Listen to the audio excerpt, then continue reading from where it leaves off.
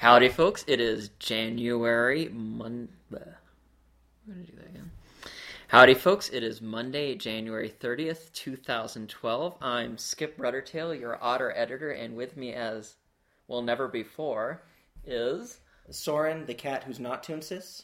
Sorin, the cat. We have an outro cat here, a fill-in, if you will, because I am in Colorado, and Sorin was good enough to invite us over for an excellent dinner. And more on that in a minute, but this is the Bad Dog Book Club, and this is episode 24B, believe it or not. So we have done, we've done doing this almost a year now. We're getting pretty close there, so it's kind of neat. This is my first time getting to host with a guest. Toonces got to do this once before with Sparf last time I was on a trip, so this is kind of fun. We get to do a little turnabout, and even better, we're discussing one of Toonces' stories. So thanks for doing this, man. Well, thank you for having me and visiting and all that kind of stuff. It's been great. I should point out we're very professional here. Unlike normally when we record the book club, we actually have a table to use that the microphone is on, and we have actual chairs instead of my couch and coffee table, or Toonces' bed and a overturned milk crate. So this is very posh here, and I'm very impressed. This show's moving up in the world. Well, we try to make things upscale, for various guests or podcasts that come over to visit us. No. And it was an excellent dinner. You made chicken marsala and mushroom risotto. My second risotto, but I think it turned out okay. Very good. Yeah, I was impressed, and I was having Gordon Ramsay flashes there, but there was no screaming involved, and nobody was thrown out of the kitchen, so it was a win-win. Yeah. So this week's story is Straight Humiliation, Pulp. By Toonces, and which is a classic Toonces title if you follow his readings, and if you don't, I don't know why you'd listen to the podcast, but if you don't, you should. Classic Toonces title, and I think you had a thought about the... I just found my first thought when I read the title was how humorous it was that Toonces likes to add the word pulp to his titles. Because going along with that naming convention, you would get such books as Gone with the Wind, the novel, and War and Peace, the epic novel. So I just thought that was a little humorous, but it definitely adds some style to the story, which is, as far as authors and writing goes, is definitely a good thing to add a little bit of uniqueness to your writing, even when you're writing pornography or erotica, as we like to refer to it, to make ourselves sound more professional. They should add that to all books. I agree. And then, so you could have, or movies, so you could have Ballistic, X for Sever, The Waste of Time, that kind of thing. It'd be great. It would simplify life. You definitely know, if this was going to be worth it or not. Mm-hmm. The problem that you run into, though, is that they couldn't also look forward in time, so you would open like a 7-book series, and the first one wouldn't be, the first of 7, don't bother reading the other 6. Right. Or what was that Fourth Wheel of Time book where it's like, nothing happens in this book except in the first page and the last page. You could skip the rest. Move on. But you could put that in the title, so it could be the Fourth Wheel of Time. Read the first and last page, and then you're done. There you go. It would simplify life so. Might sell a few less books, but they're trade-offs. Yeah. So this is, I'm really excited. I love reading Toonces stuff. I have, it's always fun working with them. And the thing that always stands out in my mind about Toonces stories, leaving aside the obvious fact that they're usually pretty hot, I love how wordy they are. And I think part of that is because I tend to write, and I haven't written a lot of fiction, but at least when I'm writing in anything, or nonfiction films, I tend to write in a very concise prose style. I'm very direct, and I really work to simplify when I'm writing. And so I love how he just plays with the words, and he plays with the sound of words, how they roll, how they fit together on the page. If you're reading them out loud, how you would say them together, and how they'd sound together. And that's one of the things I always love about his writing. He just you can tell he just enjoys fitting the words together and crafting the sentence. And I think that always shows through stuff. Having not read nearly as many of Toonces' pieces as Skip, but definitely enjoying this one. there is a lot of really fabulous wordplay in it, in my experience. There's a lot of word crafting and a lot of really interesting usage of a lot of prose that nonetheless really kind of brings out the story and kind of shapes it into a lot of interesting imagery and a lot of interesting metaphor. Well, even right at the beginning of the story, the second paragraph, the line where the woman on the phone says to Biscuit, "They're as good as the commodity futures. You want a Wistar, any Wister will do, and any Wistar will do it." It sounded like she said that plenty of times before. And he goes, "Yeah, they say that." And just the idea, I think there's this kind of playfulness, and just the idea that nobody would ever say anything like that. Or it's a very weird thing to say, but it sounds interesting, and you go back and you read it again because it's funny and odd, and I just like the idea of saying like, "Oh yeah, they say that." I think it's a good example. Well, yeah, and I mean, you can even look at that sentence where the descriptive is that he averred, which I have almost never read I love the word. I love how it rolls off the tongue, but I have almost never used it as an alternative to said, which is always a challenge in writing, is trying to find ways to say he said without saying he said, because it gets really old when you read it a lot. She hung up with the curt but polite salutation of a person who has more important things to attend to. Very descriptive. Like you get the effect immediately without having to beat someone over the head with it, which I think is really nice. The word choices reinforce the personalities of the characters. And not just the word choices that the characters themselves are uttering, but I think the word choices that are being used to describe the characters or their actions, which is very hard to do. Yeah, no, I agree. Like, you get a distinct impression of the woman on the phone's personality, even though she appears in the story for maybe 5 or 6 sentences out of the entire story. You really get an impression and a kind of an impact of the type of personality that she has. Yeah, it's sort of a sort of, precise, efficient, maybe doesn't really care, but she's getting the business done, and she'll be as pleasant as she needs to, and not rude, but nothing more than that either. And I think the word choices reflect that. Getting to the overall story, I did want to say a quick thing, and this is interesting because Sparf read for us this week. And did a fabulous job. He's so good. He's so good. We'll definitely have to keep taking advantage of him. I mean that. But yes, he read for us. It was great. But he said to me, this story is a little difficult to read because he was a little uncomfortable in regards to the subject matter. And I said, what do you mean? He said, I don't know, the whole humiliation thing and humiliating the straight guy, that was a little tough for me. And that was interesting to me, and I could see how it is. And we'd just been talking a couple episodes ago about the boundaries that we have as readers, or in this case, actually reading and presenting when we read stories.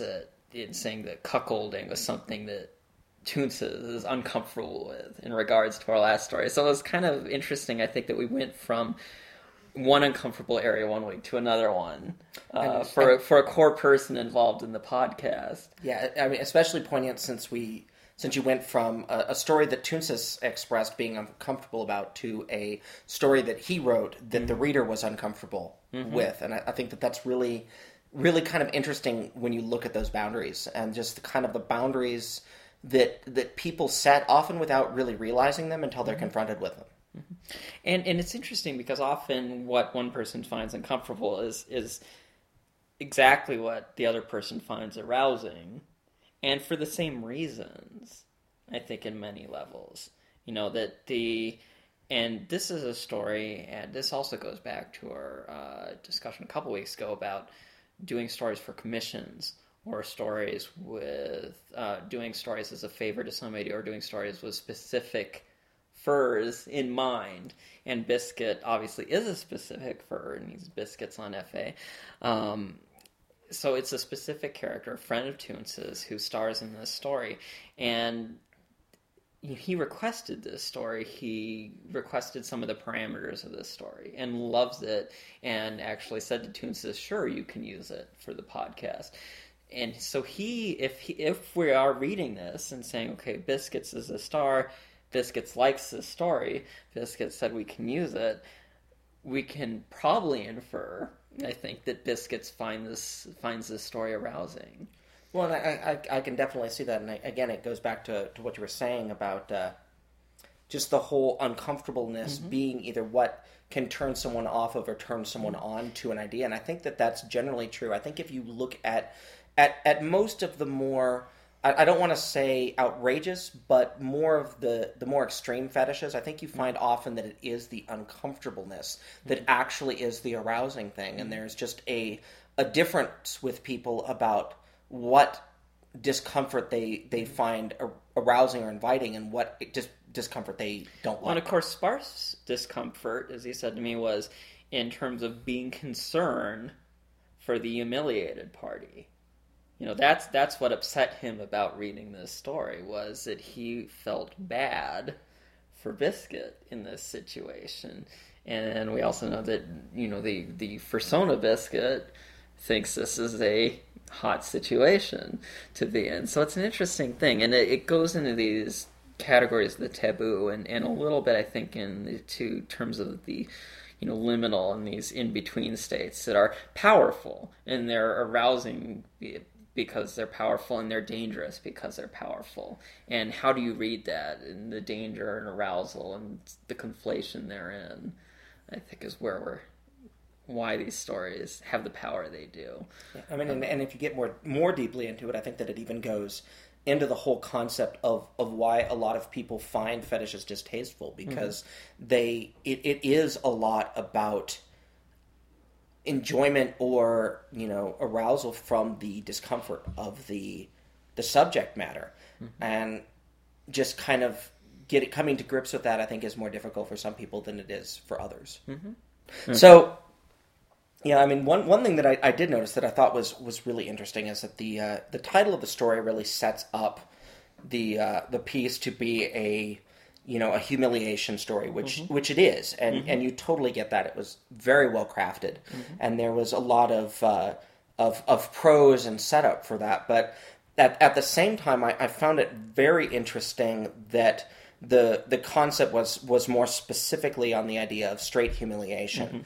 And reading the story, I didn't get that until about halfway through, that there was any sort of sexual orientation implied for Biscuit one way or the other, and not really being familiar with the character. It wasn't until they started specifically, the lion and the panther started specifically making an issue of his perceived sexual orientation that I realized that there was not only more of a play on words in the title, but also that Biscuit's sexual orientation was straight, and that this was another aspect of the story and of the humiliation that was happening. Because I could see that this whole story playing out almost the same, literally with just a more conservative gay character kind of being humiliated and pushed into a situation beyond his limits without any of the sexual orientation aspects coming to play in it. Well, that's actually a really interesting point, and that's something that hadn't occurred to me until you brought that up, is that when you read this, you didn't perceive Biscuits necessarily as straight until you're informed of such a good way into the story. And you know, is this an omission on Toonces' part? Not that that would ever happen, of course, buddy. But is this an omission on Toonces' part, or you know, we do have, I think, a cultural construction that people are assumed to be straight until proven otherwise. Which I think is something... And is that part of that is... I think it partially... You know, obviously, like anything, it depends on the audience reading it. And we're gay guys sitting down reading this. And so maybe... And we also know Toonces. And we also know the kinds of stories he usually writes. So maybe we can be forgiven in this case for just assuming this character is going to be gay. And I think maybe there is a little... Maybe that could be something that could have been straightened. Or, you know, how is Biscuits... How do we present Biscuits as straight without explicitly saying as such? Yeah, and I almost think that in this case, it's it really is something that has to be taken into account. When you look at mainstream TV, mainstream TV portrays straight characters as normal. And when mainstream TV wants to express this character as gay, they're usually over the top and flamboyant.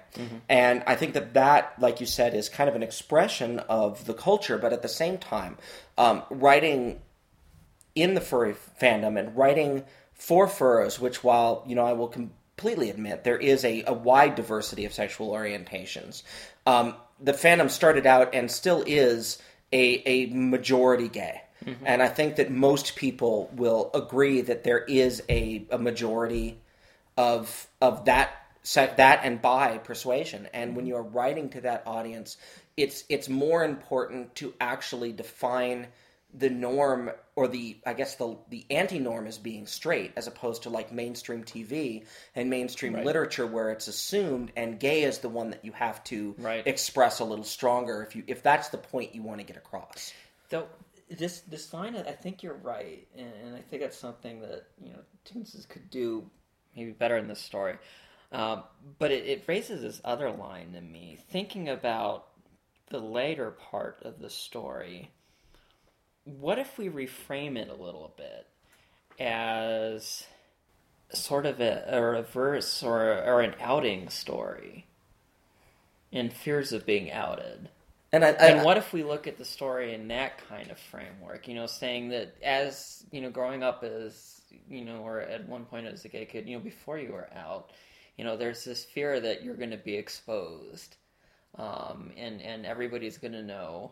And what if we look at this story in that kind of context? Well, and I think in that kind of context, that's, I think, initially my impression of the story. When I the first time that I read the story through, just to kind of get a general idea, that was more the impression I got than a story where the character starts straight and ends straight and was humiliated by basically a forced sexual encounter and realizing that he liked it and questioning his sexuality, as I really did get an impression more that it was a character that was undecided about their sexual orientation and was exposed to something that they liked, until I kind of read it the second time with more depth and really kind of got a lot of the nuance of the language and really kind of got that impression from it that, no, this is a character that has up until now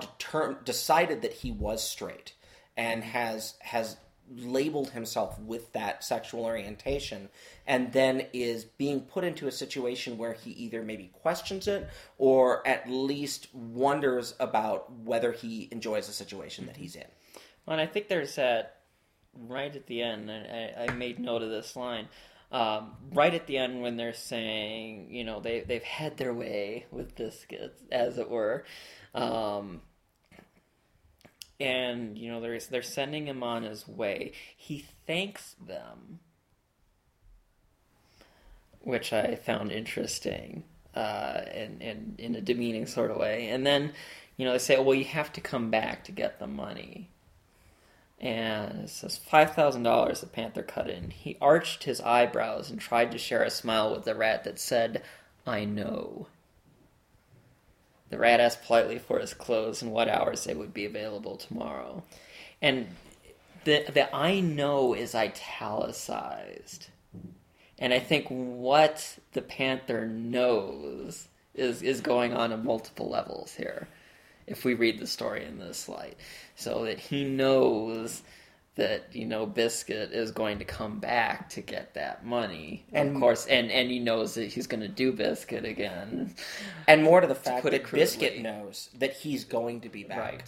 Right. Regardless of his even his if views. Biscuit isn't sure what he is, this guy knows what Biscuit is, I think. There's just a menace in that line, which works very well in the story.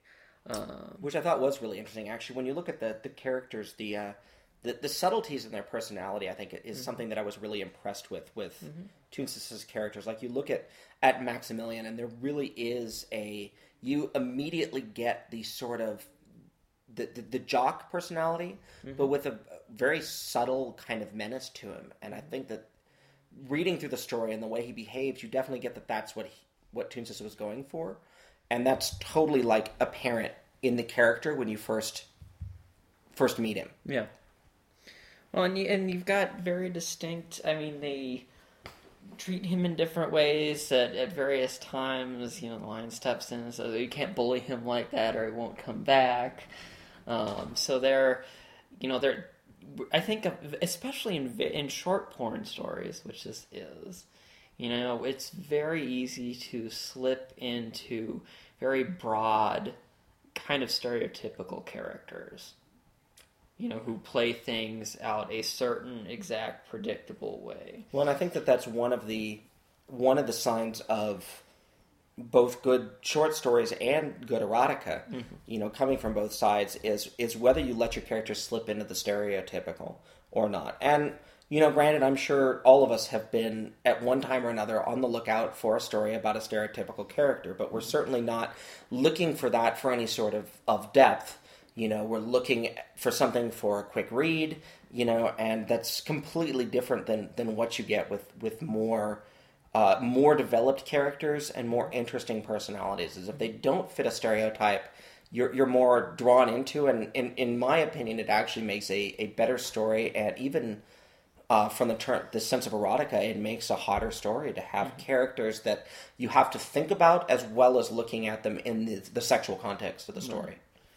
And it's such a story. I guess one of the things that strikes me too is, on one level, the story is very much, here are things that get done to Biscuit. On the other level, and I think the better reading, and how it's written too, is here are things that Biscuit gets done to him, in shifting the agency, as it were, here, where we have, story is all about Biscuit, and, he gets guided into thing after thing. And I get the feeling that at any point, or, in this, he could have put a stop to this in a lot of ways. And he chooses not to. And he doesn't know why he chooses not to. And I think that's one of the best things about how it's written, is that there is conflict and confusion in our protagonist's mind all throughout the story. Yeah, there really is a sense of when you're reading it, is both you and Biscuit are going along for the ride. Mm-hmm. That there really is an out of control element, both as the reader and as Biscuit, even though he is the main character, which typically denotes at least some sense of control of how the story goes. You always get a feeling in a lot of writing that the main character has a grasp of control on the story. Whether or not they choose or can exert that control, there's always a feeling that the main character is setting the pacing and setting the story, and you really don't get that in this story.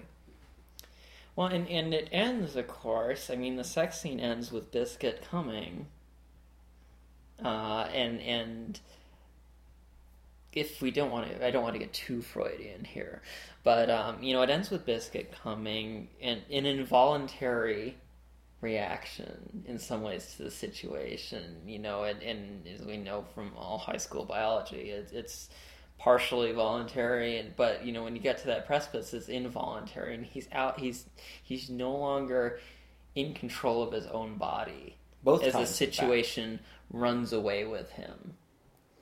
And that is, in some ways, that's the scariest thing in this story. And that moment, I think, summarizes the whole story. Is, Biscuit comes, and it's this great, amazing event, and it's completely beyond his control and terrifying because of that. Yeah, I mean, I think that there was definitely a very good use of that loss of control, and specifically that loss of sexual control, that loss of your own body, which I think deep down everyone has, whether or not you have fetishes based on that loss of control. Either what makes it exciting or what makes it terrifying is that thought of that loss of control, of kind of the one aspect that, especially in our culture, we keep to ourselves. And the loss of that was very masterfully crafted in this story. I think that you get that feeling of that loss, and at the same time the confusion at Biscuit's enjoyment of that loss. And I gotta say, on a personal level, that's probably my favorite thing in erotic stories is a loss of control. And it doesn't have to be in this sort of way. I think there are other ways you can present a loss of control in erotic stories, but that's probably, in a general term, without getting into specific, that's what does it for me. And I think that may say a lot about my personality.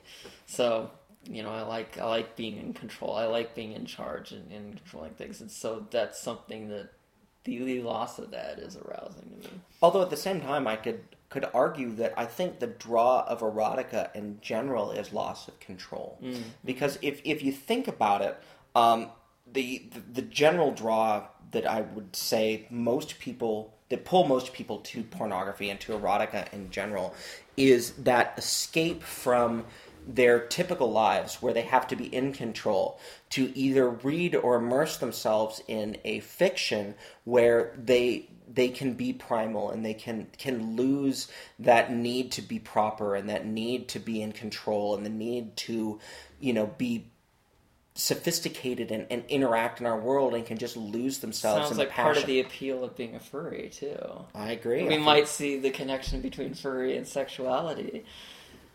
Well, I think that there's a lot of connection on many levels between furry and sexuality, and I don't think that that's a negative thing. I think most subcultures, when you get right down to them, are a specific group's attempt to come to grasp with finding that ability to let themselves go and to release themselves from the constraints of an otherwise pretty controlling world and a pretty controlling society. Well, and it may hold, you and I, we come from a Judeo-Christian Western cultural background, which is very built around a separation of the mind and the body and the culture and the not. And the not would be sexuality.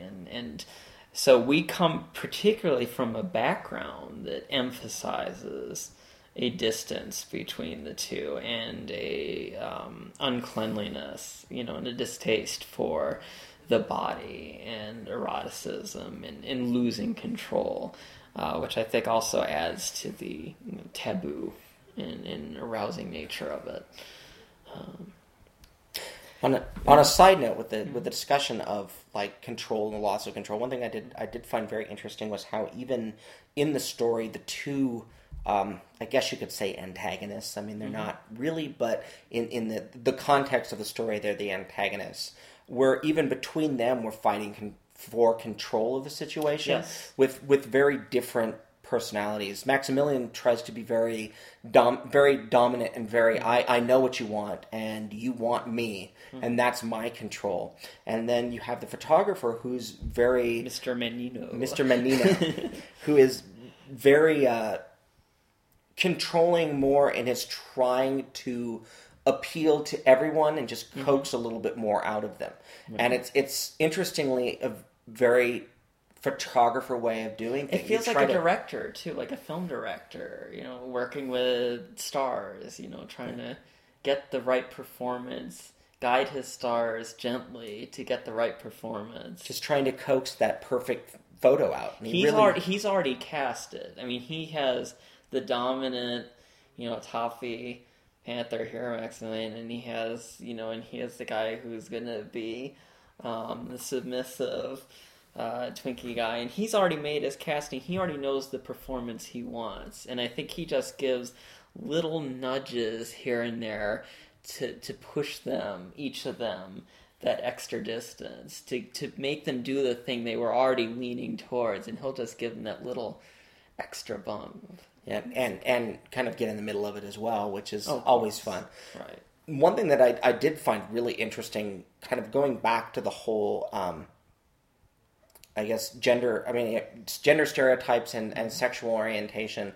One thing that I found really interesting and is kind of glazed over really nicely in the story is the whole scene where they're doing the shoot with the football, and Biscuit, who's the straight guy, has no clue what to do with this thing, and it is the gay jock that is literally coaching him on how to properly hold the football. Yes, I like that. I thought that was really, really kind of interesting, and really was a good way to kind of upset the gender and the sociosexual stereotypes without doing it blatantly. And I thought that was really interesting.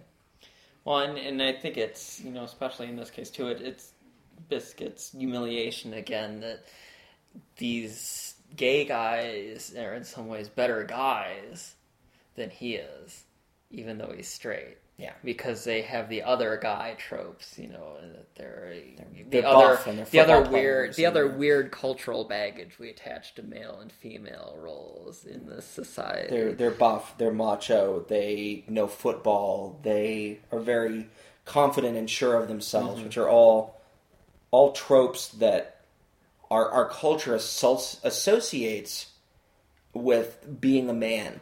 And yet we also, as culturally, associate being gay with being a woman. And so we get this nice kind of conflation, as you said, mixing them up in an interesting way here. I did want to talk a little bit about, so I think the story's working pretty well. We had a couple things we wanted to say about just setting up Biscuit for this particular audience, maybe, as a writer. We did, discuss one of your stories a couple weeks ago, and I just wanted to, say, I think I said at the time, I was like, I hope we weren't too rough on you. But what you told me, you said you had some news about movie nights. So after listening to the episode on movie night, I found myself nodding through most of your and Toonces' discussion about the story. It was one of my early ones. And finding that I agreed and realizing that there was a lot more of a story to tell. And so it's kind of exploded into its own monster, and has grown to over 8,000 words right now, and is looking at pushing itself on towards a novella, which I find kind of interesting, from a short story that I wrote because basically I really wanted to write about foxes fucking, and from that kind of turning itself into taking into a lot of the concepts that you guys discussed about, like, wanting to, more about Avery's ex, and wanting to understand more of the relationship, between him and Reed, and also Ian and Avery. And there's a lot of that has kind of grown almost by itself into a story on its own. Which is awesome. And I look forward to seeing some drafts of this down the road. I'm excited. But I did want to bring that up because not only is it awesome, but one of the things that Toonces is constantly telling folks is, we put a lot of stories on here that are like published or about to be published, but we also put a lot of stories that are more, works in progress, or they've released on an FA, but they want to do more things with it. And so I wanted to kind of say it doesn't need to be perfect, guys, to send it in, because we want to, there's lots to talk about, and hopefully I think we were fair and we didn't kill you or anything. So that was good, right? Yeah, no, absolutely. Yeah. I think that having a story that wasn't quite done almost spurred more interesting conversation than if it had been. Sometimes that's definitely the case. And if you're looking at something, especially for a discussion group like this book club, I think that that's important, because anyone can go out and buy a novel and discuss this, discuss the concepts in that novel, but it's kind of hard to, in my opinion, to discuss a story that's perfect. Not that there are many out there that are, even published ones. I mean, I don't think that's the case, but I think the more that there is, as long as it's accepted that stories are constantly evolving, there's a lot to learn from that as well, especially for newer authors like myself. Yeah, so send them in, guys. We love to have them, and we love to have readers too. There was one other thing, just to shift again a little bit, because this is something that, thinking about is, Biscuit, says I'm straight, and I had, a couple readers say to me, and it was a thought I had myself too, which was, I don't know if Biscuit's straight. you think about it, and what do you think? I mean, is Biscuit straight? Well, I mean, I think that a lot of that goes really strictly to whether you are the type of person that likes to apply labels, or whether you are a person that looks more at actions. I think that if I had to kind of judge Biscuit, if I was in some sort of position... And we're going to be clear here, Biscuit, we're discussing story Biscuit, not F.A. Biscuit. Absolutely. Absolutely. This is always one of these confusing things where somebody has, like, a character... This is when we were talking about the perils of writing commissions for people. This is one of those perils here, is that, like, okay, we are talking about the story character, not the real person or the real person's persona. So that's our disclaimer here. Yeah, but anyway, continue. Yeah, to emphasize on that, fag Biscuit. No, just kidding. Okay, continue. Yeah, to emphasize on that, I don't know Biscuit. I haven't talked to him, and literally my first exposure was his story. So if I was to go just off of this story, and I was the type of person written by gay Toonces. Yeah. And I was the person to apply labels, I would probably say that I would not qualify him as straight. I don't know if I would qualify him as gay, because I think and I think that you agree that gay is more than just your desire to have sex with men.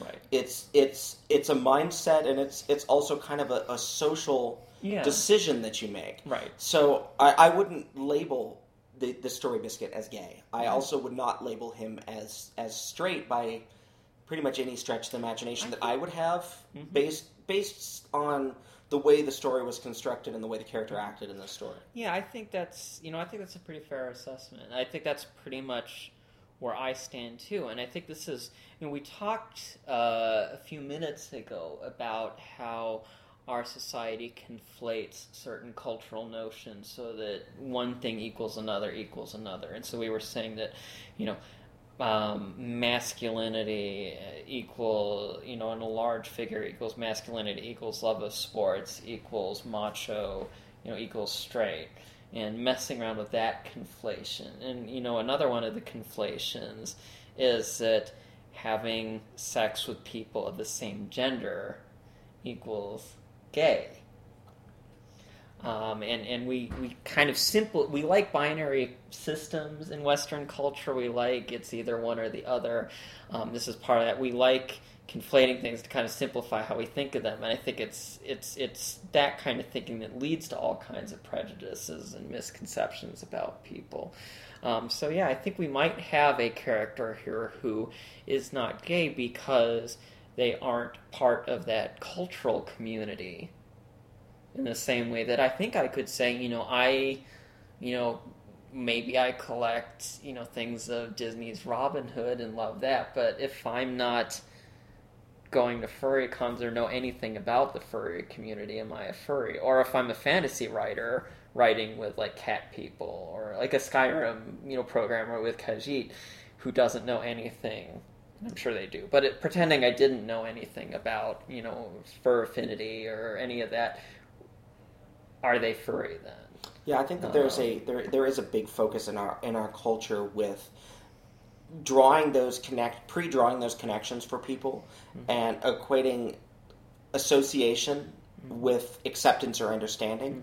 And I think that's a mistake, and I think that that's a mistake that our society generally makes, and that one of the signs of a more enlightened subculture is the ability to realize that association with something does not make you part of that thing, or an aspect of something does not make you part of that thing. And then, of course, the flip side of that is that even part of that culture, there are degrees within there, and just because, you aren't, wearing a rainbow shirt everywhere you go, you can still be gay and part of the gay culture.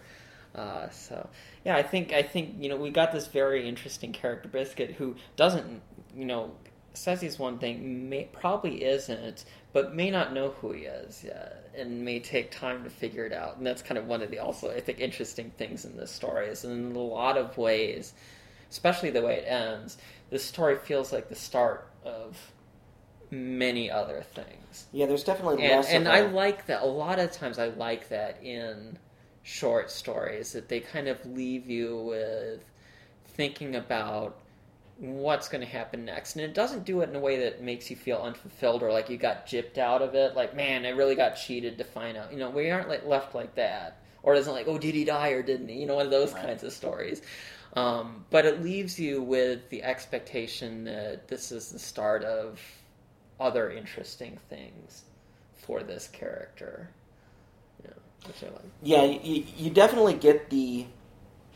I like how you get the impression that it's not so much about the character Biscuit thinking one thing and then realizing another. It's really more of an exploration of Biscuit wondering if he really understands himself as well as he does. Yes, exactly. That's how I read it anyway. And maybe we're reading that because we have gone through this process. And if we were straight, we wouldn't read it like that at all. So that could be an interesting but again, point to raise. You are writing to an audience. Yes. It was a request from a person who likes his character in straight humiliation stories to someone who very obviously and very blatantly writes gay pulp. So there is an aspect in that, I think, of writing to the audience and at least understanding the audience that this is probably going to translate and be read by. Right.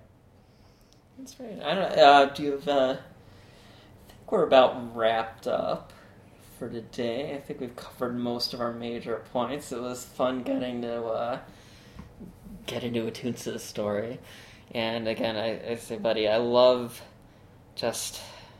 And like I said, I always love the stories because, like I said before, I think that typically now, in general, people writing in a more economizing style, and that's the current prose style, and this kind of almost excessive wordiness, but excessive in a playful way, is a little bit of a throwback stylistically. Yeah, I don't see it a lot in furry porn, especially. Yeah, and I don't know. I like it. It's fun for me. I agree. I do have to say playfully that there were a couple of times where I considered going to a dictionary. Yeah, and I consider myself pretty well versed, and generally a good grasp of more complicated words. So, bravo on that.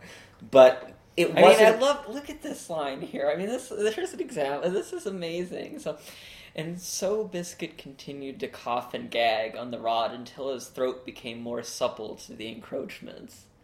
The guy is being face-fucked, and he turns the guy is being face-fucked into his throat became more supple to further encroachments. How fucking great is that? Yeah, it makes you picture like a Victorian manuscript, yes. and at the same time, it's very obvious what's happening to Biscuit. But you could totally see like the almost exact same prose. It's cocksucking with the pinky held extended. That's what it is here, folks. So remember to extend your pinky when you read this story if you haven't yet. Yes. It will make the experience much better. Having tea and crumpets is also a good plus. Yes. I've got to bring Toonces back some more tea because I brought him some of the Celestial Seasonings is right here in Boulder. Right. So last time he doesn't like coffee, but he likes the caffeine. So I brought him the Morning Thunder, the one with the bison on it, which is like super caffeinated tea. So I got to bring him back some more. Have you ever gone on the tour? It is cool. The mint room? It is cool. The mint room peppermint is awesome. Room is... You guys, okay, listeners, if you ever get to Boulder, Celestial Seasoning Tea Company, go on the factory tour, which is great. It is great. They have a mint room. It's a vault that is floor to ceiling. Rolling, like, hermetically sealed, sliding door, rolls open. And it's full of the peppermint that they use in their most popular tea. I think there's catnip in there. Is there? There is some, I would too. believe it. On a side note, if they ever do the contest asking what their most popular tea is, it is their peppermint tea. You'll win a book. That's a side note if you're ever on the factory tour. But it's intense. It is awesome. You walk in and your like sinuses clear in about 2 seconds. It's totally cool. So yes, that's a great factory tour. So I have to bring back some tea for Toonces. So next time you're writing a very refined pulp story, you can work that. And I think that's part of the appeal of the pulp too, because that itself is a past shout out to the yellow back pulp Victorian era in the 20s and 30s and the little dime novels. So except the gay guys didn't all die at the end of this one, so that's a little different from those older ones. But great fun, and thank you, Sorin. Do you have anything else to add? No, I think that was about it. Thank you for letting me join you and talk about it. It's been great. Thank you. I think we've got a hot tub to go enjoy too. I think we do. I can't complain. But thank you, listeners, and thank you, Toonces, and thank you, Spark, for reading for us. We will be back next week with a news story, and in 2 weeks I'll be back in Maryland with Toonces. So we'll see you then. Ciao. See ya.